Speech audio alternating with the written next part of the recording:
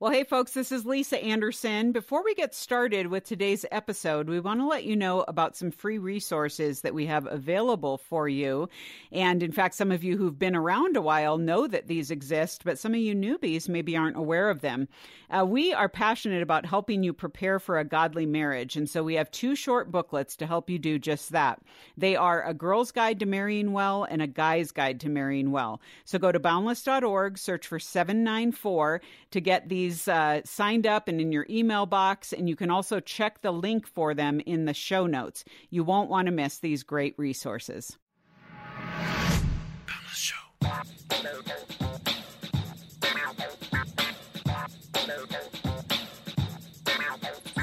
Well, hey, folks, welcome to this week's episode of The Boundless Show. This is Lisa Anderson here with you, and as I often like to do, let me give you a little preview of where we are going here. Later on for our inbox, we have a listener who has some big decisions coming up and is wondering if fasting is going to be helpful for them in this process. So our friend, Pastor Mark Bates, is going to weigh in on that. And then for our culture segment, Jamie Stewart is a professional organizer. She will be discussing the importance of decluttering your life. Hello, Spring. And offer some ideas for living a more organized life and one that maybe you can kind of breathe and gather your wits about you heading into the rest of this year. So stay tuned for that. Well, here we are for our roundtable, and I get to welcome 2 friends to the table. And in addition to them being friends, they are also pastors. So they got to watch their behavior, for this next 20 minutes. So welcome to Mark Bates and Vince Hoppe. Hey, guys. Hi, Lisa. How are you doing, Lisa? Doing okay. Thank you. So this is, we thought, in fact, John, our producer, and I were sitting around, and I don't even know what prompted the conversation now, but we were like, we need to have a conversation around grace. And I mean, that's a big topic.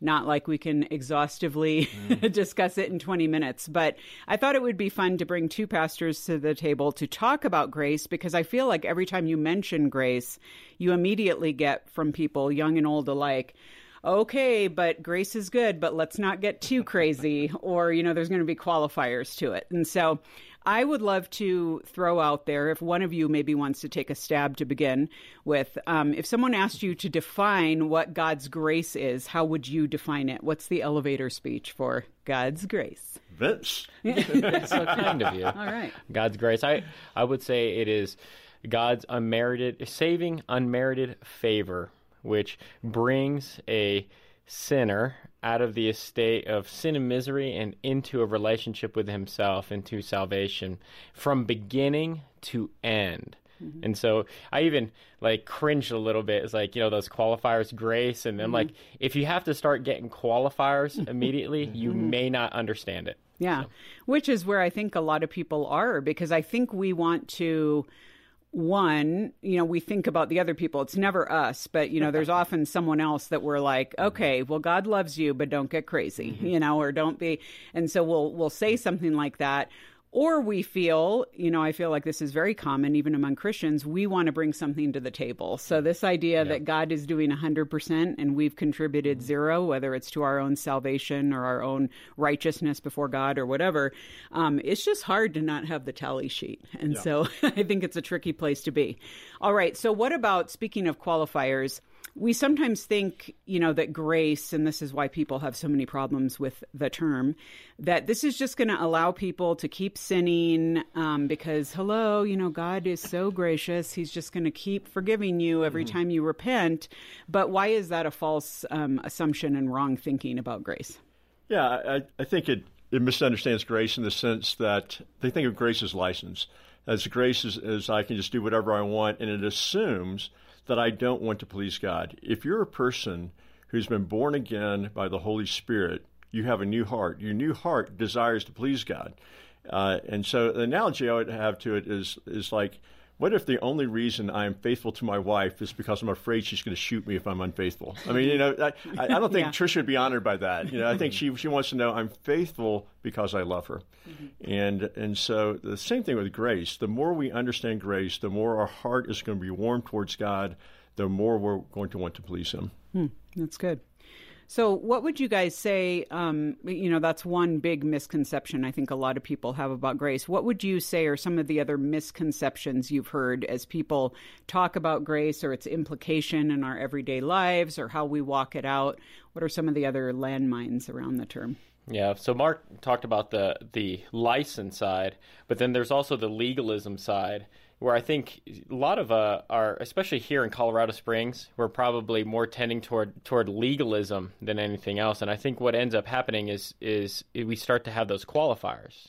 We're like, yeah, God is gracious, but now that I have gotten this life, or I've gotten my sins forgiven, now I've got to get my act together. Mm-hmm.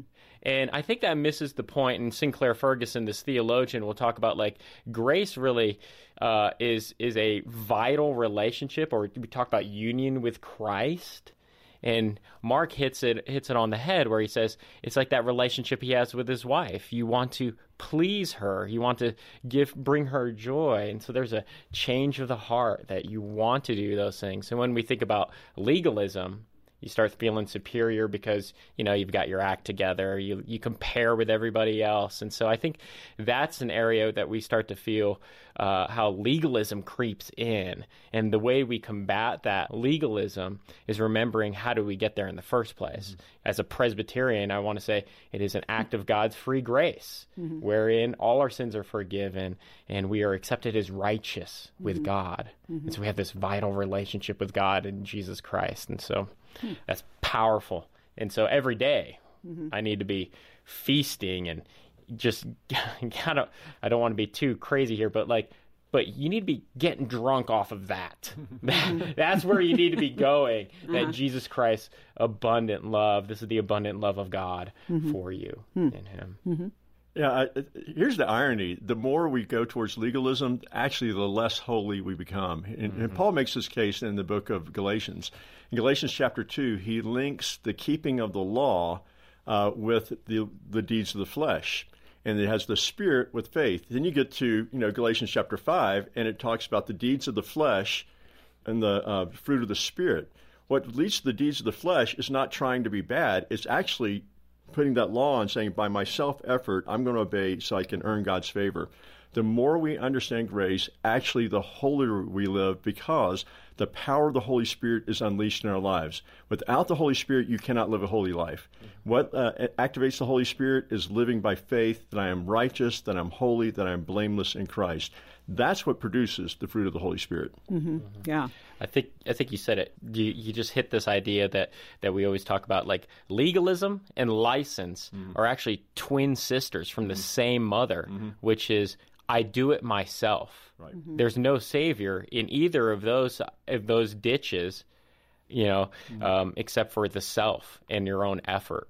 Whereas union with Christ is God's grace in Jesus Christ. Mm-hmm. So I think that, and you guys have kind of started touching on this a little bit, but I'd like to go in it a little bit deeper, in the sense that a lot of people will say, yeah, you absolutely need grace for salvation. I mean, you have a record that has to be cleared. You need your ticket into heaven. You need God to do something on your behalf. But then as you're walking out the Christian life, and of course, they'll bandy about, sanctification and other words, then you better start working at it, because God wants you to obey and you need to obey. I'm actually reading right now a book by a friend of mine. In fact, Mark, you may have endorsed it, Lay It Down, by a guy named Bill Tell. And he talks very much about how that's not the way it works. It's not like a two-edged sword of first you get some grace for your salvation, but then you got to throw in some effort on the back end. So talk a little bit about what then, after you're saved, what does it look like as you're talking to a person about that transformational nature of grace that allows you to then mature in Christ throughout the rest of your life? Yeah, so I think the whole idea that you begin by grace and you continue by works is exactly why the Apostle Paul wrote the book of Galatians. So it's how you began, so walk in him. Mm-hmm. And I feel like the first two chapters are so repetitive. It's wow, are we still not getting this? I guess we're not. We're not. Wait, didn't I just read this verse? There it is again. Okay. And there it is again. Then you go to Romans. Someone said Galatians is Romans written mad. And so it's okay. the same idea. And And so this whole idea that, there is effort involved. So it's not that we're passive and let the Holy Spirit do it, but the question is, where is the effort? I'm not doing the effort in order to please God. So what has to happen is, first, there's effort, and I've got to marinate in that grace that I really am pardoned, that I really am loved, that I really am forgiven, that God absolutely adores me, not because of my works at all. In fact, this old Puritan Chalmers, a Scottish preacher, said, if you put any legalism in there, then you begin to mistrust God because you never know if you've done enough. And so you're always going to doubt God's love for you. So you've got to go back to grace and grace alone. And so once we do that, though, I've got to, by effort, remind myself of that. And so that's why we talk about, in some circles, we'll talk about preaching the gospel to yourself every day. You've got to go back to it. And so then by faith, okay, I'm loved, I'm adored, and I'm accepted, and now I face a temptation to sin. And so when I face that temptation to sin, I'm fighting that by faith. So do I believe that God loves me? Do I believe that he adores me?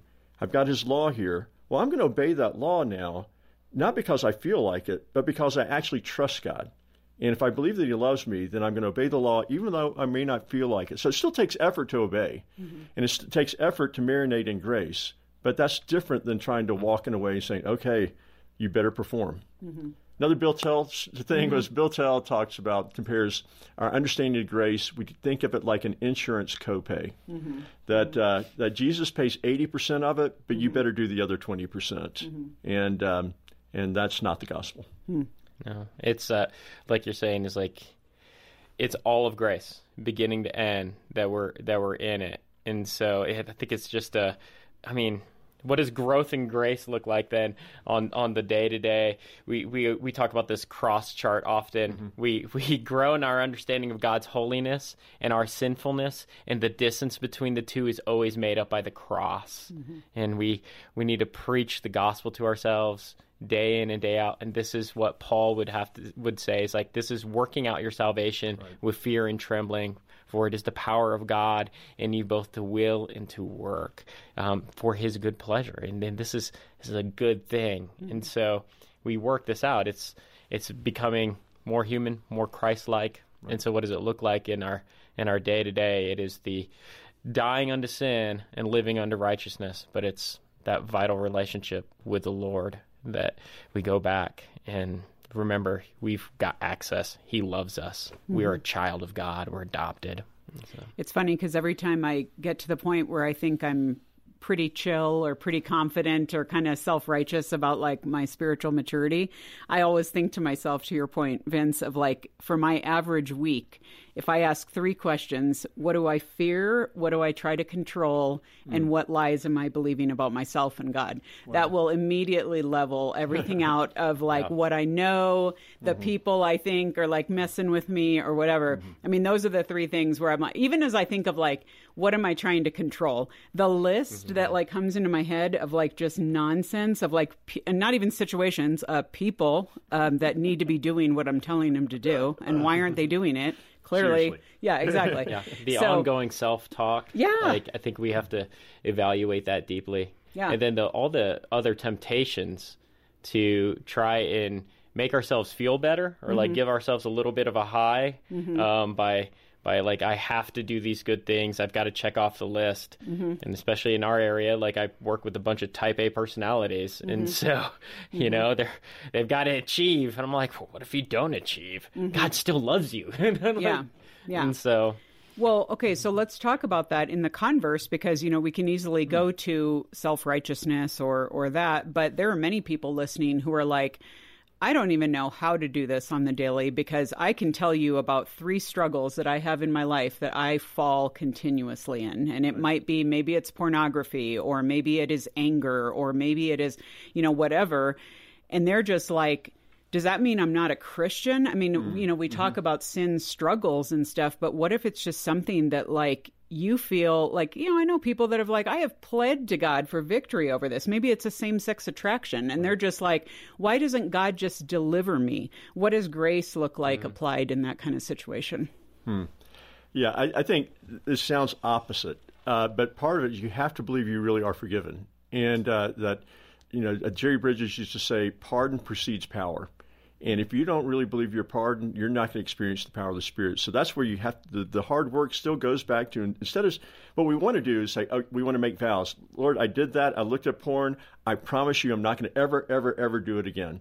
And so what happens then is, again, you're relying on the flesh. And you can't manage your flesh. Instead, you have to confess and say, Lord, I did this. This is awful. Don't minimize it. That's another mistake we make. We think grace is minimizing sin. No, this was terrible, and I need to see it as terrible. Thank you that Jesus' blood and righteousness is enough to cover that. And live in that, and then say, Lord, strengthen me to do this. But, thinking, how much is God going to forgive you? And I think oftentimes we think the first time I sin, I pray, I deserve to be forgiven. And so you feel pretty good. Do the same sin again, and you pray, well, okay, he'll forgive me a second time. You do this, and so you go and you do this like 7 times, and you think, well, by the 7th time, you go, forget it. I don't deserve to be forgiven. The problem is not that you don't deserve to be forgiven the 7th time. You don't. The problem is you didn't deserve to be forgiven the first time. And if Jesus instructs us to forgive those who sinned against us 7 times 70, I don't think he's going to say, well, you only get 3. Lowering the bar. He's not minimizing. Right. Yeah. And so the power still comes from actually believing you really are forgiven in Christ. That's where the Spirit's power is unleashed. Yeah, I agree with that. Like, so when Paul says he's talking about his thorn in the flesh, that's where we get the verse, my grace is sufficient for you. Like that's like understanding that. Like, how do we, like, I just thinking about how you mentioned Chalmers and the expulsive power of the new affection. We never replace one addiction without getting a new one.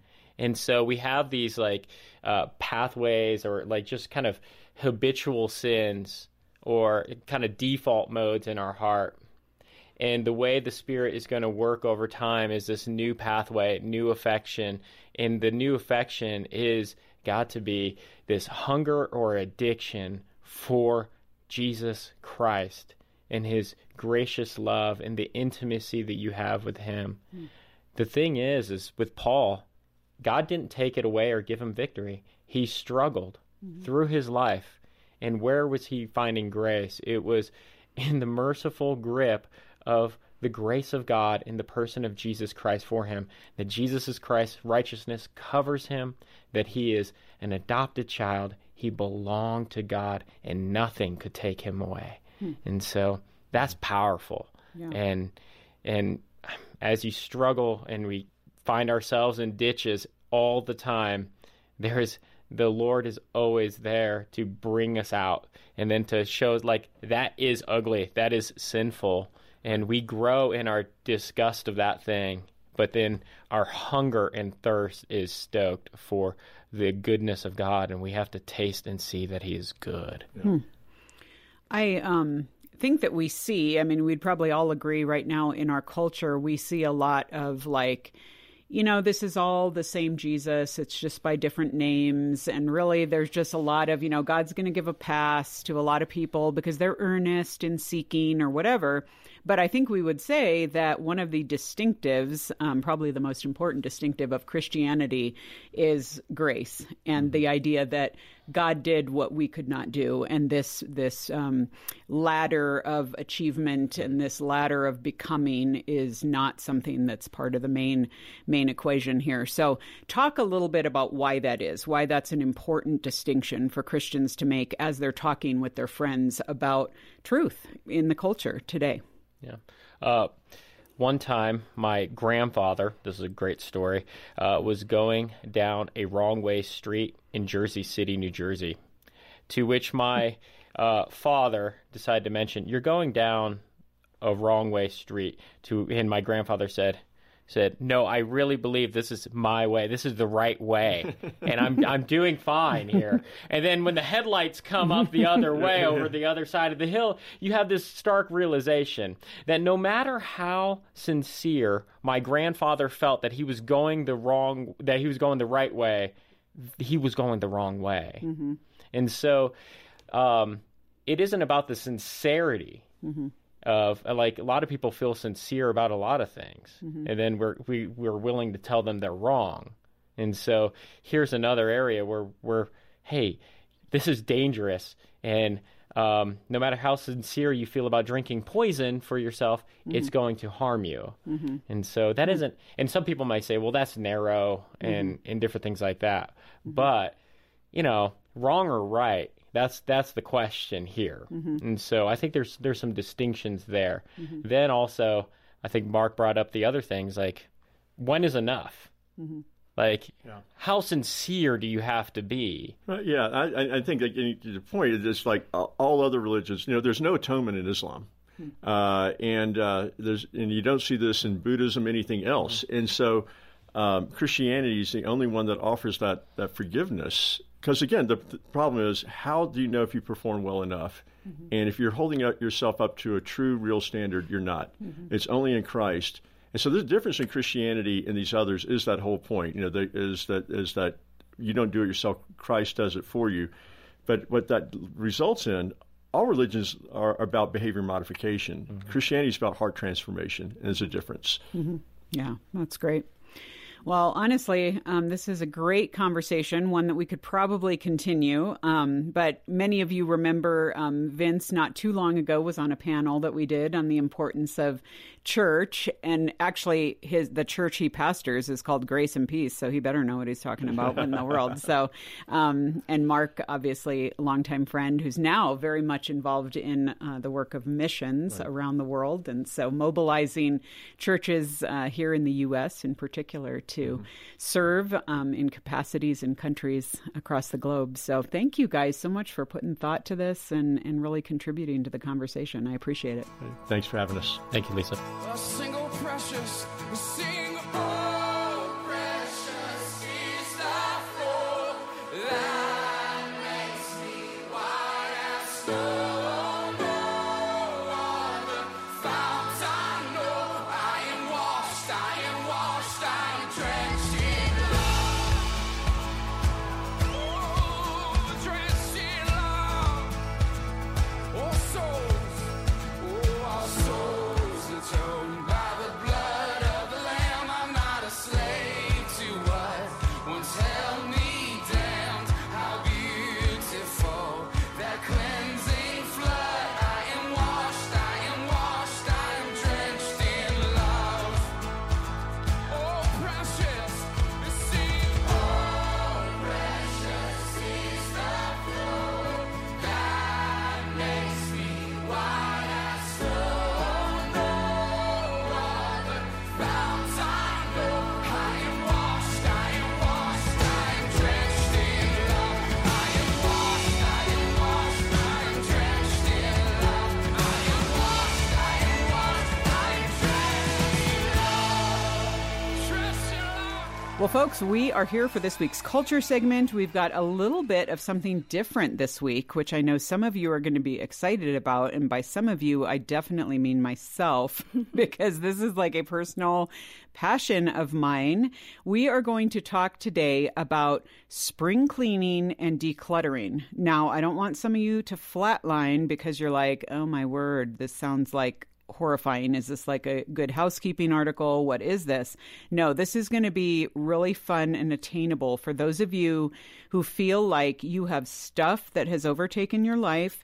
You have stuff you don't know what to do with. You just feel like out of sorts. You're always like cleaning and reorganizing stuff. I mean, I know that some of you feel overwhelmed by this. So fortunately, I mean, I would love to say that I'm an expert on this, but I feel like I've been like lifetime decluttering, and it's not working all the time. So I'm bringing in an expert. Her name is Jamie Stewart. She is a fashion blogger. She's a professional organizer. She actually currently serves as the social manager for the Simple Sort, which is here in Colorado. And their services there include home and office organizing. They consult on that. And so she's also a mom. She wrangles 4 kids, and so she knows what clutter is. And so, Jamie, welcome to the Boundless Show. Thank you for having me, Lisa. Well, this is really fun, and I feel like we'll see how honest I can be about my own stuff here. I'm going to talk, maybe I'll have to just talk abstractly and solve all of your problems out there, so we'll see how we do here. But, okay, Jamie, so when people think of a personal organizer, or they think of, the need to actually bring someone in as a professional. I mean, it's like people are like, how desperate do you have to be to feel like you need professional help? But what would you say is the common cause of people just feeling like they can't handle this on their own? For sure. I think a lot of it has to do with transition of life. So we get a lot of people who have recently become empty nesters, and they're just trying to deal with, how do I not have kids in my house anymore? Or we just moved, I have a new space, I don't know how to organize it. I was organizing my other house, don't know what to do with this one. Or even I have my very first home, I don't know what to do. Or a relative passed away and you acquired a whole bunch of things from them. They need help sorting through all that, editing it down. Okay. So really, life transitions are huge need for organization. Okay.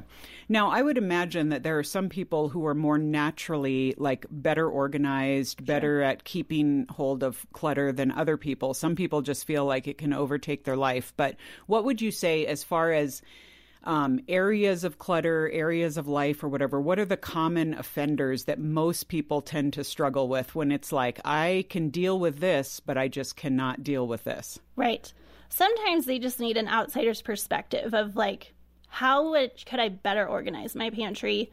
And we do things like remove packaging. A lot of people don't realize how much space that takes up.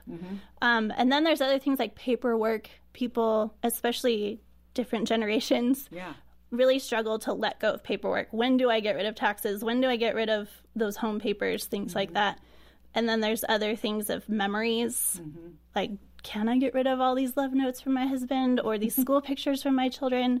Am I going to miss them one day? So we kind of attach memory to stuff when it doesn't necessarily have to be that way. Okay. If that answers your question. Yeah, no, and I think that makes sense. And since we're talking here primarily to younger adults, it's interesting because, the 20-something listening, most likely would say, well, what's weird is I'm not retired. Why? I shouldn't even have all this stuff. Why do I already have so much stuff in my life? And speaking of memories, they may have just come out of college. Maybe they still are toting around boxes of schoolwork from, when you wrote that huge term paper, you don't too easily want to let that go. Right. And even if it's in a digital file, that can be a difficult thing to give up or whatever. So what would you say? Especially because we're now in spring and we want to think of it as a fresh start.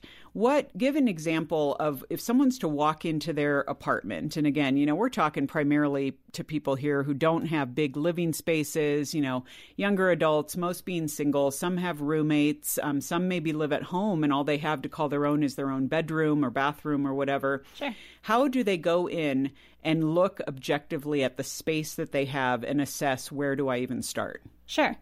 I think the best thing that you can do is we have a 3-step process. You empty, you sort, and you contain. And that's or organize, however you want to describe that. But that's really the basics of any organization project. You have to empty the space. You have to sort it out. The piles can vary from recycle, donate, I'm going to save this, it's going to go in this bin and I'm going to go through it later kind of a thing. Because you don't always have to decide right then and there. And sometimes decision fatigue is a real thing. And it's okay to put that decision off to the side for a while. But things that are broken, don't fit you well, aren't serving you well, those should be easy yeses of, I can just let that go. Another thing I would say is it's good to early on set boundaries with your stuff. And we often have a saying of, don't let your stuff own you. You own the stuff. So anytime you're looking at what you own, is it owning you? Is it not serving you well, but you feel guilty letting it go? That's something to consider. Okay.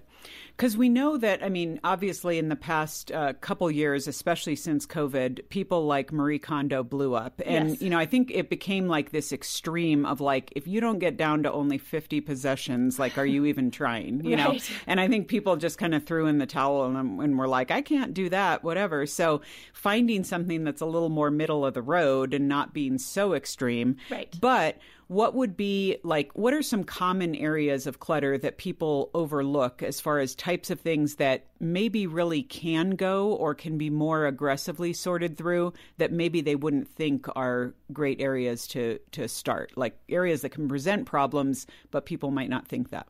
we deal a lot with, or we tell our clients a lot, visual clutter is a real thing. And we don't often think about, if you look at the store, the grocery store, there's all these different kinds of packages with all these different words and colors. And if that is in your closet or your cupboard or even just on your wall, it can feel very overstimulating to your brain. So our brains do crave like empty spaces. So if you can look at your room and think, what visual clutter do I have that I don't need? I think that would do you a huge service. Yeah.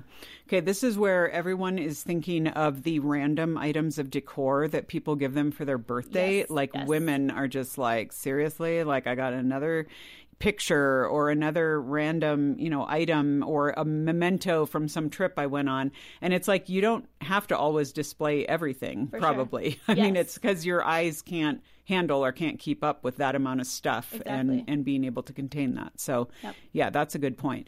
Okay, I do want to turn because I want to give a couple minutes to, and we'll circle back here, but you are known also as a fashion blogger, and you're an expert, quite frankly. I was reading about you and looking at on Insta and stuff like that, about how you have really owned the process of consolidating a wardrobe to functional pieces that work and multitask on your behalf. Okay, so first of all, I need you to explain actually what that is, because when some people think of like a functional wardrobe, they're like, well, yeah, I've got that. I only have 400 pieces, okay. So talk to us, when you have it in your head, what does that look like, and why is it so important to you to make that a goal? Sure. I think the word capsule wardrobe gets thrown around a lot, and it's trending a lot right now. But I personally like the word intentional more. So if I am purchasing my clothes with intention and I am seeing how these pieces can fit together, even in different seasons, I think it does you a huge service in not having to make decisions every morning. And you feel like you're actually wearing what you're owning. And that is a big problem here in America. We have a lot in our closets and we wear 20% of it. Yeah, that's true. Yes. Okay, so give us an example of what would be some good pieces maybe to invest in that could work and multitask for you, because again, we know Steve Jobs did this. He was known for the black turtleneck. We know Mark Zuckerberg does it, which I'm like, we're talking billionaires here who wear jeans and various forms of the same hoodie. Okay.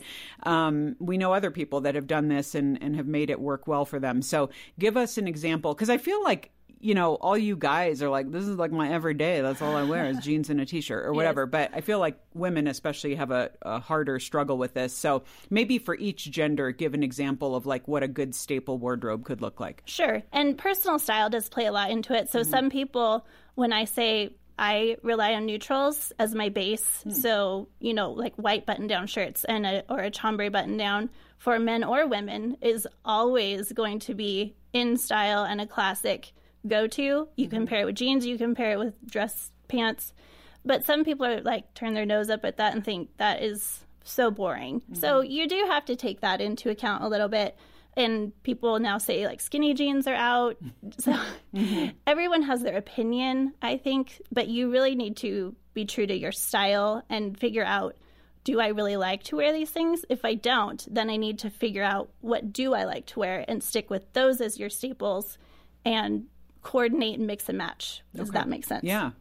I think another thing that I've read a lot about lately is investing in more quality pieces instead of a bunch of cheap stuff. And I know this is great on so many levels, because for those who are really concerned about sustainable options or concerned about like the way a garment was created, especially overseas in an ethical sense, that's a good thing to be mindful of. But just recognizing that, man, you invest in something, it's going to last you a lot longer, and you're not just going to be going through the churn and the burn of this piece only lasted me a season and I got to get rid of it because of either style or quality or something. Yes. So that is helpful, although it's a challenge because a lot of young adults will think like, well, I can't just drop like $300 on this piece of clothing, but maybe it will go the distance if it's something that's super functional. Yes, I'm very passionate about ethical fashion, and I think a lot of people don't realize the cost per wear element of their closet. So if I buy the $5 t-shirt from Target, I could wear it 3 times, and then it probably won't be something I would turn to anymore because it's pilling and not fitting well. Whereas if I spend $45 on the organic fair trade t-shirt, it could last me 5 years and still look great and fit well. So I think those are things that young people are starting to consider and my generation didn't consider when we were in our 20s, and now we're kind of paying the price for that. Yeah, that's interesting. Okay, I want to talk a little bit about just cleaning and maintaining a clean space in the sense of you and I were talking before we started taping about like this vision of our moms and grandmas, and spring cleaning used to mean when, and you know, I'm talking about like grandma sense here, like when women walked around in dresses and pearls around their homes and whatever, and they were just always cleaning.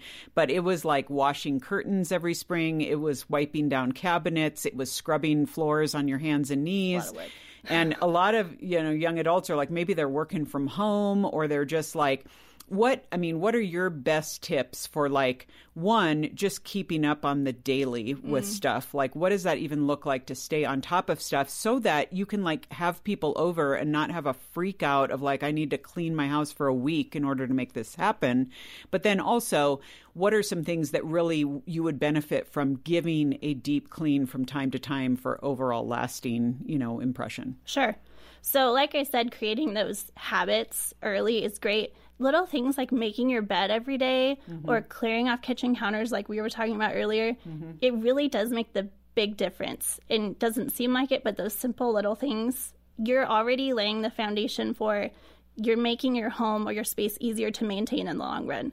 And the thing about cleaning is people get so frustrated because they have to move things out of the way to clean the thing. But if you have an organized space and it's already cleared off, you can clean it and it's done. And half of that work is already done because you're maintaining a tidy environment. Yeah, that's good. That's why when people talk about like, well, yeah, why is it? It just seems like, you know, hotel rooms, you know, people go through and clean these hotel rooms. Well, one, because they're all like cookie cutter, you know, they know the procedure for getting through that thing and they're not working around a bunch of stuff. And Exactly. I've known people who've hired house cleaners because they're like, oh, this will solve my problems. But then the house cleaners can't do anything because they're not going to move all your stuff and Right. get really behind stuff and everything. So sure. that is a good point. So why not make it easier for you by the kind of that principle of, I mean, do you think the principle is true that if everything has a place, Yes. you know, then it's going to ultimately work better for you? Yes, absolutely. When your home or your space is more functional, it not only is cleaner, but you also have that feeling of, I can have people over and not be like, oh, don't open that door, please. Yeah. Okay, so talk to us a little bit about, because we were just talking earlier with our show engineer, Alex, who was being very honest about how, what if you're just like afraid to get rid of stuff because what if you need it someday? I mean, again, no one wants to go buy and rebuy the stuff. And of course, you know, again, getting back to grandma's, it used to be everything from like plastic bags to foil and stuff. But now it's like, especially with big box stores and everything, it seems like, you know, here I am, I'm single. Why do I have 48 rolls of toilet paper? But I do because I'm like, oh, it might be a deal or it might be on sale or I might need it. But how do we overcome, or how do we balance, I guess, being thrifty and finding good deals with actually keeping only the amount of stuff we need? Sure. It is hard and it's different for everyone, for sure. But I would say a lot of things people have trouble getting rid of, like I was saying, have memories attached to them. There are some people who, you know, obviously store things because they want to have extra on hand. But a lot of that I see people have trouble getting rid of things as, well, my grandma bought that for me and I wouldn't want to disappoint her by getting rid of it, or that might fit me one day, something like that. But if it's not serving you well now, I feel like you are just not serving yourself presently to hang on to it. And it's more things to maintain because the more stuff you have, the more stuff you have to keep track of. Yeah. Yeah. And it is so funny. I mean, just that emotional connection. I think it was a game changer for me. And I'm not sure if you're a proponent of this, but I started going through in particular like childhood mementos, or like I referenced before, the old the Blue Book essays from school and all this kind of stuff. And I'm like, all I was doing was moving, like from move to move. I was just moving tubs of stuff. I Yep. mean, it's not like the stuff is displayed. It's not like I'm looking at it, I'm reading it. Yep. And so what was really helpful to me was to start the practice of taking pictures of things. That's a good idea. Like I actually had the corsage from my like a dance I went to in junior high or something like that, because I thought it was so like precious and whatever. But it was like this nasty old dried flower, and I'm like, oh my word, I've just moved this to like 3 different homes or whatever. So I actually took a picture of it, and now I have it filed in a digital file under that year and just memories from junior high or whatever. And it was so freeing to be able to just toss that in the trash. Yes. Or, you know, for some people, it might be a favorite childhood stuffed animal or something. And it's like, no one else wants your nasty stuffed animal. It's Right. not like you can donate it. So just take a picture of it and Right. go ahead. You know, one of my friends won a readathon when she was in junior high, and she still had the little dog that she won from that, you know, and I'm like, take a picture of it. You don't need that Right. dog sitting around your house. So I think it is helpful to think forward in those kinds of ways of making those choices, because every choice you don't make, you know, you're going to have a decision to make later on, I would assume. There is a saying in the organizer community that clutter is just postponed decisions. So you're just saving that decision for another day, which isn't to say sometimes that's okay, because there is a lot of emotional attachment to things, and it's okay to put off some of those decisions. But like your pile of mail from the day, just make the decision now to toss the junk, file the bills, pay them, whatever, get it done today. Okay. Now, to that end, what's a good, I think a lot of people are thinking here too, what about like cluttered cars? Like what? I mean, I feel like a lot of people are living out of their cars. And of course, we're talking about, you know, maybe a young adult is commuting, or maybe they're just hanging out with friends all the time. And so they just kind of go from place to place and stuff gets tossed around in the car. Is there a quick and easy way to kind of assess your car and go through everything and declutter that? Yes, I do love those car washes now that have the free vacuums. So yeah. like once a week, you're going by there, you got to stop, you toss all the trash, vacuum out the car, wipe everything down. And I think that's a really good practice to have, that once a week I clean out my car. Yeah. There's also totes that are really handy. So if you do find yourself in the car a lot, you know, you keep your water bottles in there, some snacks, so you're not always stopping at the fast food, and that creates more trash.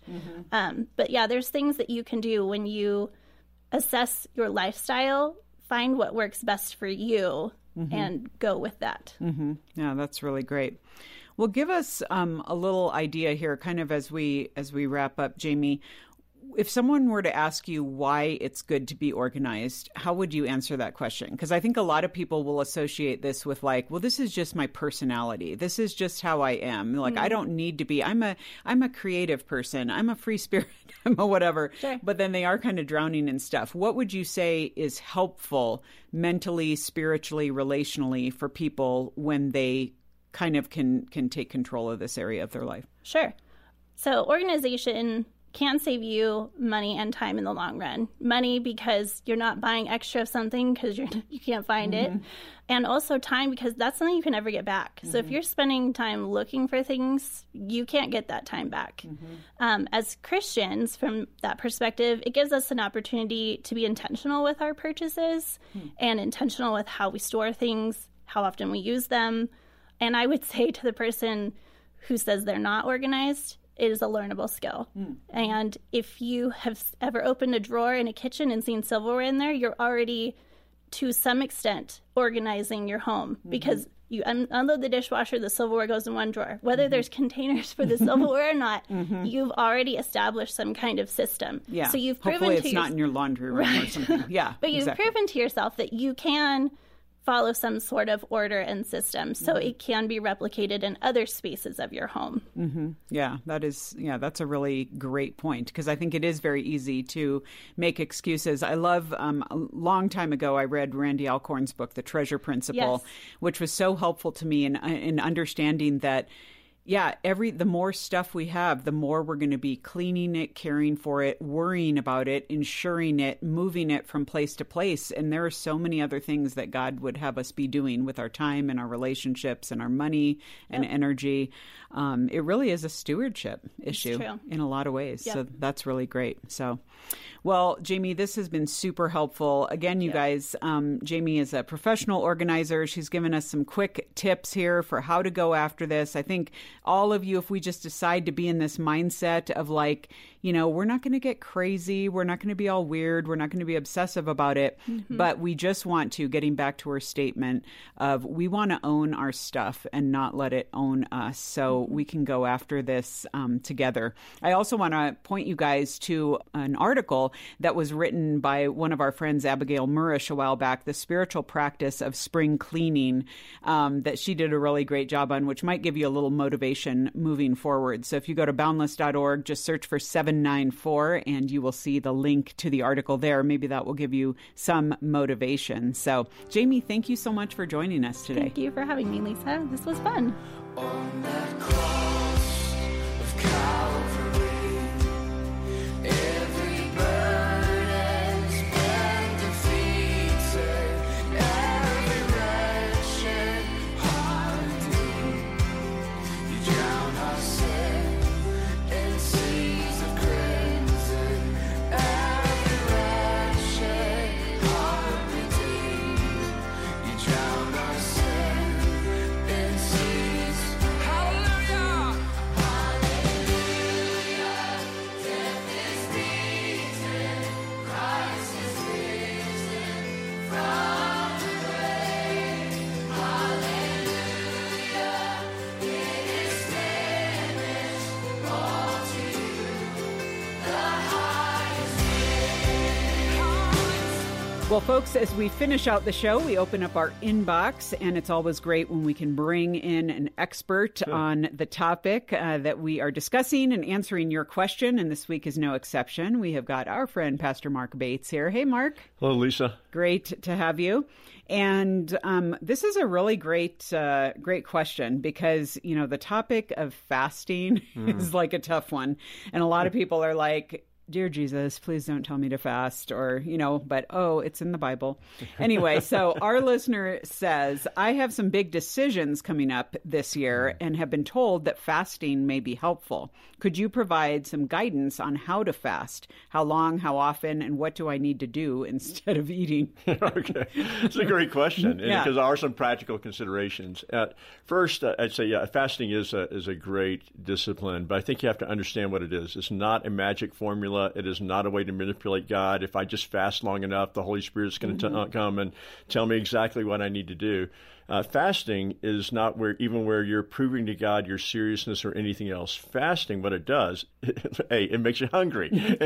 So it's not a sanctified weight loss program. No, it's not a sanctified weight loss program. Okay, just checking. But what that hunger does is it shows you need food. Well, in the same sense you need that food, that those hunger pains are to drive you to God and say, you know, I need you every bit as much as I need bread.